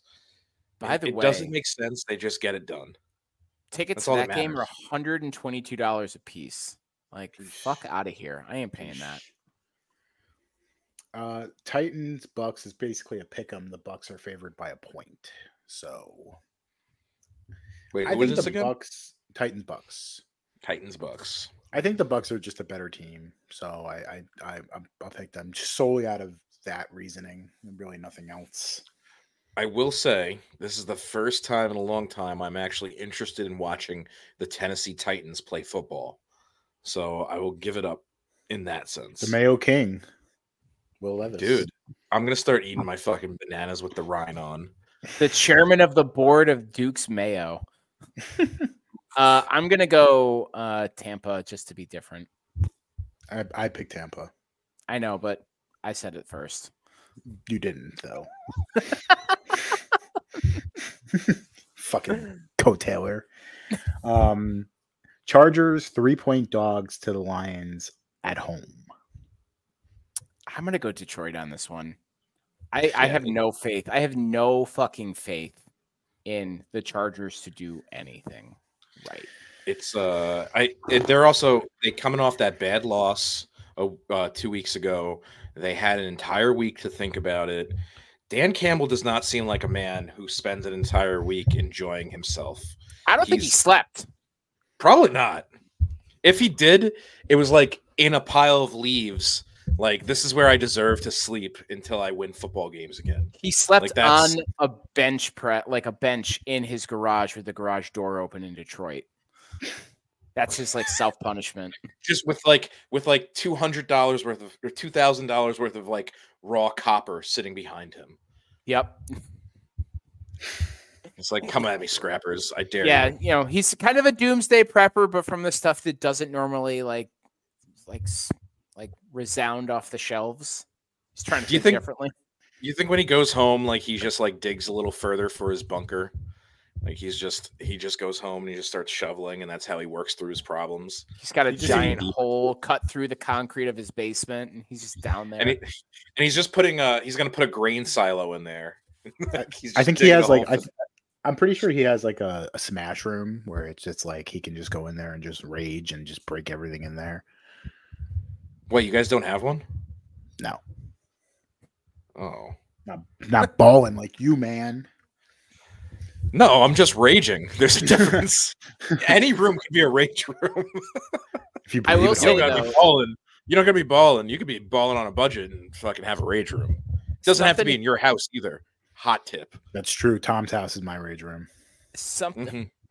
His banister? That's mine. Yeah, Tado's fucking raging in my basement. I will say, and something to keep an eye on is that Jared Goff's numbers are weirdly close to what Justin Herbert's are in terms of production. And I think we need to start having a conversation because Herbert is in a lot of these, like, who's the best quarterback in the league discussions. But his numbers, like, aside from touchdowns, are worse than Jared Goff. Is Jared Goff him? Are they the same person? Him? I don't know if he's him, but he's definitely better than people give him credit for. Big J is about to throw for 4,600 yards this year. It's pretty good. It's a long time coming, actually. The one thing though is like there's a few of these conversations that can be had from this, right? Because there's also the Mahomes and Wilson comparison. It's like, but the games don't equate. It's still just one player on a team of 22, right? So I don't know. Yeah, and you got a big brain coach who's like his brain has died and he doesn't know how to coach anymore. Exactly. He's like a ladybug on its back. Just doing one of these. I don't think that is the problem for ladybugs. Maybe cockroaches, but that's mean to cockroaches. Q, who else we got? We're looking at now. So, Bills Broncos 7.5. Hold on 1 second. No, we have a whole other. We have more games to go for Sunday. Next one is the Cardinals 2-point dogs at home against the Falcons. Kyler Murray is back. I will take the Cardinals there. I'm not a believer in the Falcons. I don't like Arthur Smith. I don't think he's I think he's a fucking smug coach. Not playing Bijan Robinson, the guy you spent the 7th round. He just thinks he's smarter than everybody else. So I think Murray comes back, gives them a little boost.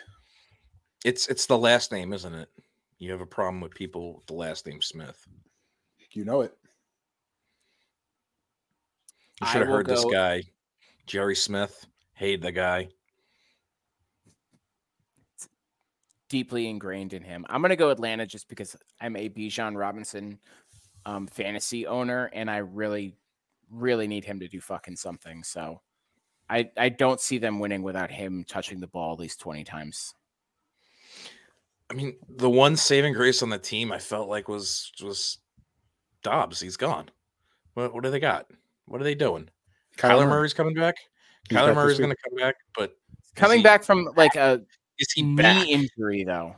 Yeah, Is he back? I think they're both shitty teams. So I think and the new Modern Warfare dropped like a week ago. Are you really willing to gamble on this? I think he'll be engaged just enough.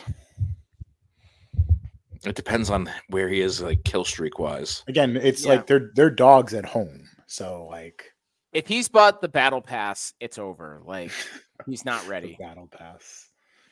Listen, 2-point dogs at home with the better quarterback. I'm not that concerned about it. All right. Giants are 17-point dogs. Next. On the road to Dallas. Next. I'm taking Giants.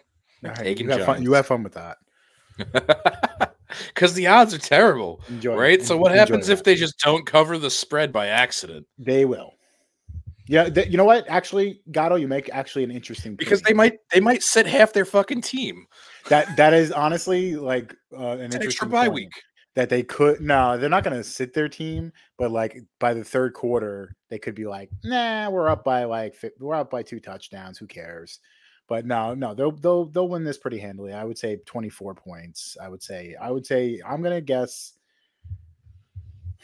35-7. Cowboys. Yikes!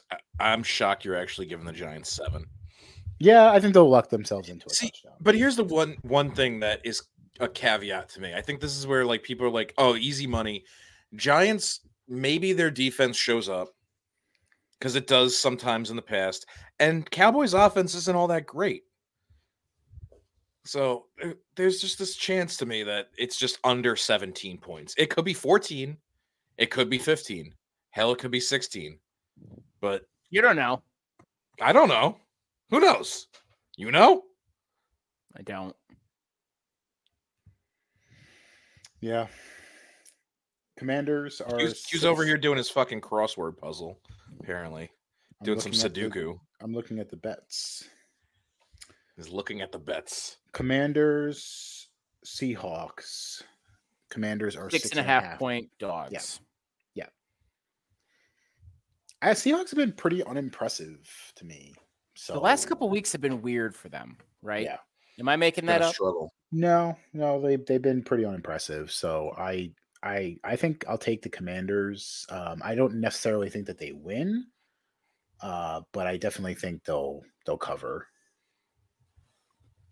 Yeah, that spread's pretty big considering like who's on an uptick, who's on a downtick here. I think Washington covers. I don't know if they win though.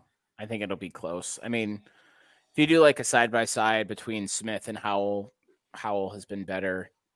DK Metcalf might play. He's questionable, but we'll see what that looks like tomorrow. It doesn't really matter anyway. He's a fucking zero this year. So he's been a real fucking zero. Who does? Booty. Oh, DK Metcalf. Panthers about to score. Special teams touchdown. Oh, actually, it's probably going to come back. Oh, there we go. Keeping it interesting. What do we got? Raiders, Jets, pick 'em? Raiders, Jets. Sunday night game. Have fun with that one. Give me the Raiders. 1 point dogs at home to the Jets. Raiders. Yeah, I'll take the Raiders too. Because the Raiders got that Riz now, so they're set. They might still have enough juice left because it's going to run out, right? Like it will run out eventually. Yeah, they'll realize that they're actually just an ass team. Yeah, so it will run out eventually, but as of right now, I think that's a good bet. So it's weird, man, because it's just going to be a real boring fucking game. Like Aiden O'Connell, like against the Jets D. Jets D is good, but fucking love that D. Zach Wilson. Yeah, it's a chef's kiss. But fucking Zach Wilson can't fucking string a fucking series of fucking plays together to save his life. Man, he's cooked. Oof. And it's yeah. just they look lifeless. They looked lifeless against the Chargers, and like That's the the Chargers are a team you Sunday should be night able game? to. That's a Sunday night game. Yeah, they had a Oh, chance to God. flex it. They did not. So They're like, you live with this now. yeah, son." you're gonna enjoy this one. This is They're like just the gonna talk about sickos how Aaron committee. Rodgers is throwing before the game the entire time. It's the fucking sickos committee are the ones that are like, nah, keep this at the primetime game. Is there something else going on Sunday night? Is there like Academy Awards or some shit? I don't We're think so. declaring war on a country, like they got the early advance on that. No, you would want if they were doing that, Tom. They would want like the Chiefs and the fucking Chargers or something, like to keep everybody's eyes no, off that of makes it. sense. Depends on what war they're choosing to fight. This has got the lowest over under of the week, lower than tonight's game, 37 points. So it's not going to be fun.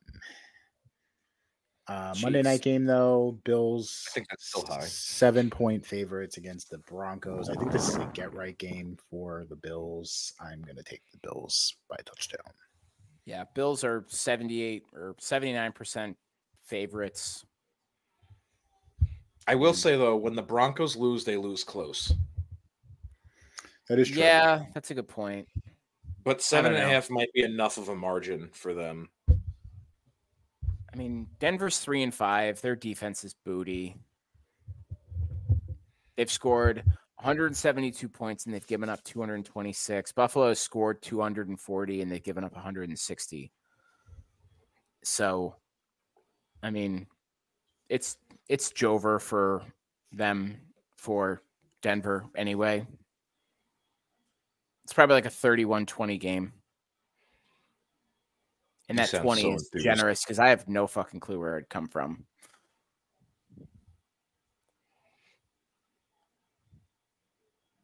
Yeah.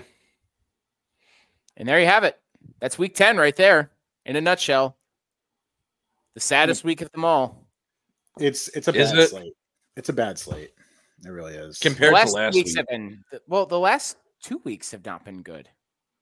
Last week was a good slate of games. It was like anybody could talk about was the slate of games. You know, each slot had a key matchup. Maybe. Yeah, it's just bad. It just like there's really nothing to grab from it that like I'm like even like remotely interested in. So I mean, it's hockey season. You know, no one cares about the NFL anymore. Is it hockey season? Oh, it's always hockey season. Word. Assholes and picks of the week. Let's go. Who wants to go? I'll just go with Barstool Sports for elevating that lady that was like, motherfuckers are not real on planes. Did I do this last weekend? You weren't here last week. You weren't here. Oh, yeah. So the motherfuckers not real on the planes lady. Mm-hmm. She's now part of Barstool. For what reason?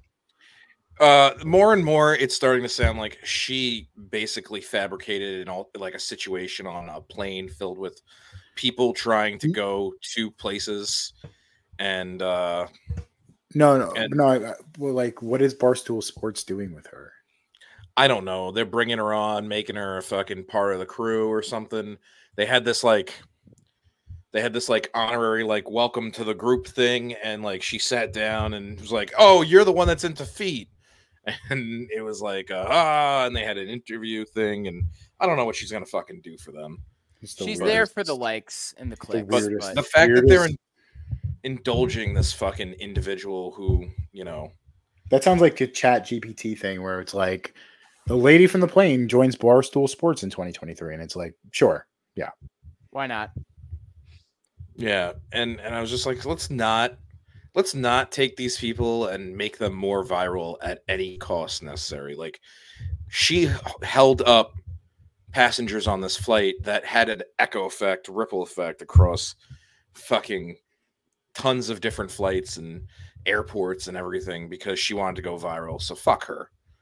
Like, I don't even know. She was probably on drugs. I honestly don't even know what that whole thing was about. Honestly, like, She won't really disclose it, which makes me believe it was staged more. Yeah, it's bullshit.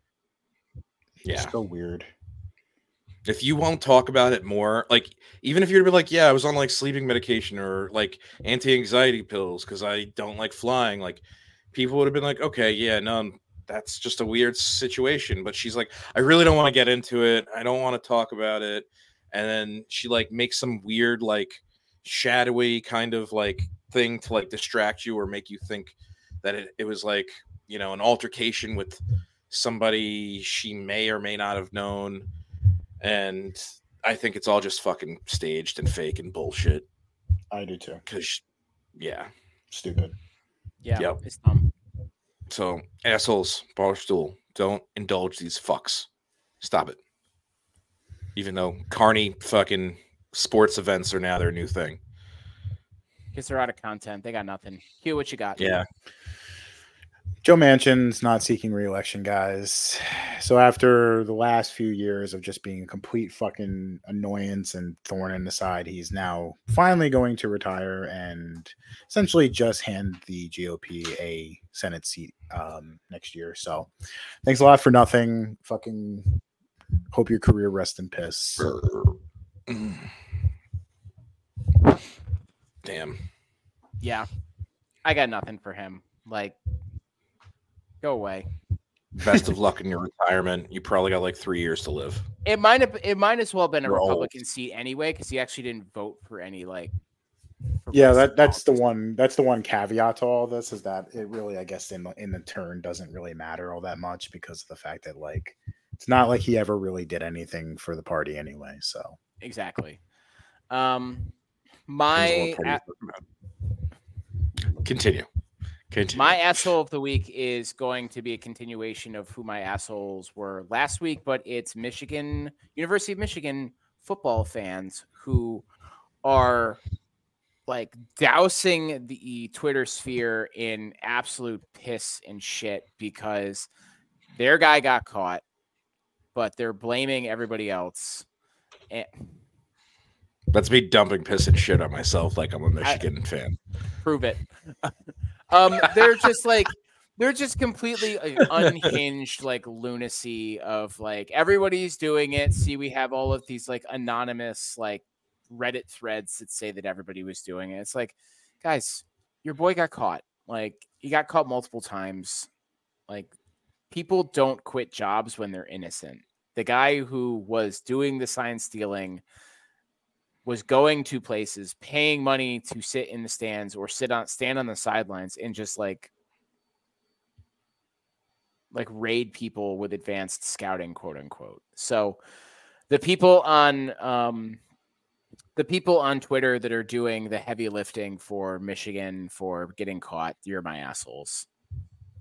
But like, have you delved into any of this? Like the sophistication, like the level of work that had to go into getting this stuff and doing this stuff is expansive. And there's a lot of proof that they fucking did it. And like, it's pretty bothersome. It's pretty bothersome because like Brett Bielema said, hey, I mean, what happens is like coaches will share information about other teams with like other coaches. The difference is that you have a guy who's going to these stadiums, pretending to be somebody else, like wearing official like garb from that institution and just like raiding people's information. And that shit's really fucked up. It's taking not too far. Yeah, it's not that people figured out science, it's that they were going to a great extent to get all of that information and gather it. And it's funny, I posted it in our Discord channel, but the difference between before Connor Stallions was there and then after the fact, it's like a stark difference in their record and their like their points scored versus points against. And I mean, I've never been a huge fan of John Harbaugh. He's also served a suspension for lying to the NCAA this year. Like, this isn't a guy with a completely like untarnished record. He has done some shitty things also. Yeah, I agree. I mean, yeah. Nope. Are you trying to defend your boy right now? No. He's definitely not my boy. I think we've always had that joke that he's the guy that goes into a Chili's and demands something off like the Applebee's menu. He's that And fucking won't leave until he gets it. Yeah, he's like right about it. He's like, the customer's always right. That guy. It's just, a part of it is like, I sit there and I go like, is this like, are just the best coaches just the best at cheating? I sometimes wonder that, because there was a lot of it does feel like that interview recently that Josh McDaniels, during his blow up time before getting the head coaching job for the Raiders, that the reason he was so impressive was really just that he was stealing information, or he just he knew where the play was going to be. So, and like their whole argument is like, well, other teams do this all the time. It's like, right, and yet you've been caught. Yeah. That's the other thing too, is like, it doesn't change the fact that other teams are doing this, but like, if there's a ton of people stealing from someplace and you're the only person to be caught by the police, they're not going to just let you go. Like, all these other people you're right. Well, sorry, we'll take the cuffs off now. And for that one team that's not doing it, right? Like they're the real victims here, right? And inevitably, but like we're all losing out because we're getting a bad product. We're getting less entertainment, less competitive sports. It's not good. And then someone gets drafted because they look amazing and then they shit the bed. Mm-hmm. And who has come out of Michigan as of the last couple years, right? That has been fucking floundering. Anybody? No quarterbacks. We'll see with JJ McCarthy. I'm a little higher on JJ McCarthy, I think, than some of you guys are. But if it is found out that they were like just stealing shit, then I'm gonna be less enthused, of course. Yeah. I'll be interested to see how this Penn State game goes and some of the other games that are coming up. But let's move on to picks. Q, let's go with you. So the new Alexander Payne movie is coming out. If you've ever seen Sideways, one of my favorite movies, Nebraska, there's a movie coming out called The Holdovers. One of my favorite actors, Paul Giamatti. It's already getting like universal praise. So I'm super, super into this. It's kind of like a coming of age Christmas movie type of thing. So the trailer, it looks like it was shot on film. It wasn't really, really impressive stuff. So I just like every movie I've ever seen him do has been really great. So, and plus I'm a huge Paul Giamatti stan. Nice. Yeah. I saw the preview for it when I went to go see Oppenheimer, and I was like, this movie's going to be like dryly funny. Yeah. It's very much seems like where it's going to be. So I'm into it. Nice. Gato, what you got? I am very intrigued with this upcoming Netflix film, The Killer. Oh, I mentioned that last week. Yeah. Did you? Yeah, last week it seems like it's very much up my alley too. Yeah. So, sorry. No. Let's talk about it. Oh no, it just looks fucking good from the fucking trailer. I'm intrigued. Anything David Fincher is, something that I'll give a watch to. So fucking A. Especially since like this is kind of like in his wheelhouse, right? Like with Seven and Girl with the Dragon Tattoo. What was the other? Didn't he do the serial killer series too? Manhunter, yeah. Yeah, he did Manhunter. Like it's like this is what he does, and he does it some of the best. I agree. Yeah, so my pick of the week is going to be a continuation from last week as well. I had never seen The Haunting of Hill House in full. I had watched like the first couple episodes, but I just never got around to finishing it. I restarted it this past week, and holy shit, that series rocked. That was really good. So good. I think we've all watched like Haunting of Bly Manor, the one that just came out, The Fall of a House of Usher, and a couple other ones. The only one we didn't like was Midnight Club, which I think was generally not liked by anybody. Yeah, I didn't really care for that.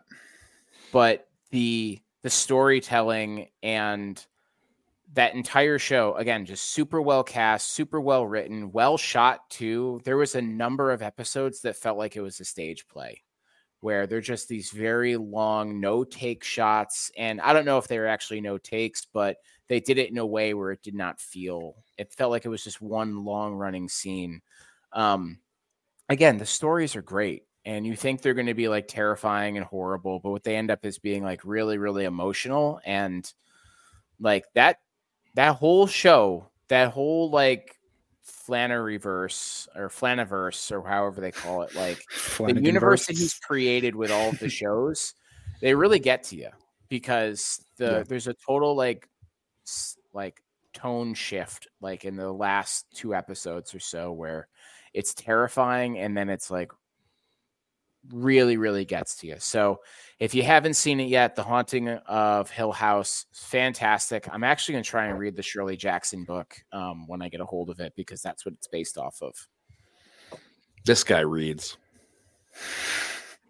I got a book right now called Sinkable about our weird obsession with the Titanic. You think you're better than us? Is that what you're trying to say? I read stuff too. They're fucking called comics, and they're great. Mad Magazine doesn't count. Dude, I would fucking pay for a Mad Magazine right now. It's been a minute. Well, you probably can. You can go to the store and get one. Yeah, but every time I pick them up, they're like the pages stick together. It's fucking terrible. That's gross. All right, we're getting the fuck out of here.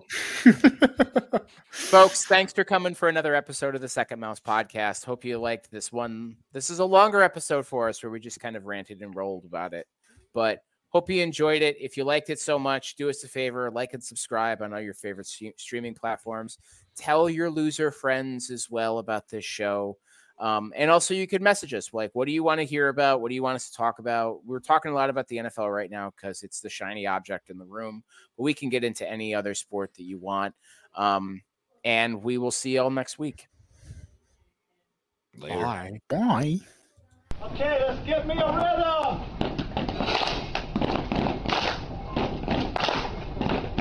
Follow me. We are Walmart. And then he says, and I'm not kidding you, he goes, now clap. Please clap. Just clap for that, you stupid bastard. I need applause to live.